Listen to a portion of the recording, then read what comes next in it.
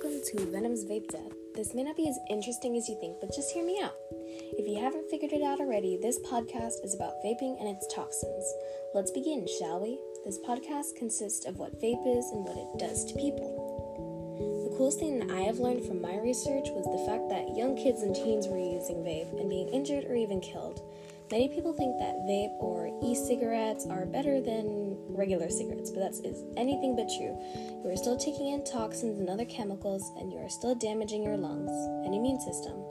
To finish the point, many people are still injuring their body without knowing it, and it will slowly hurt your own body and cause more life-threatening problems as you get older.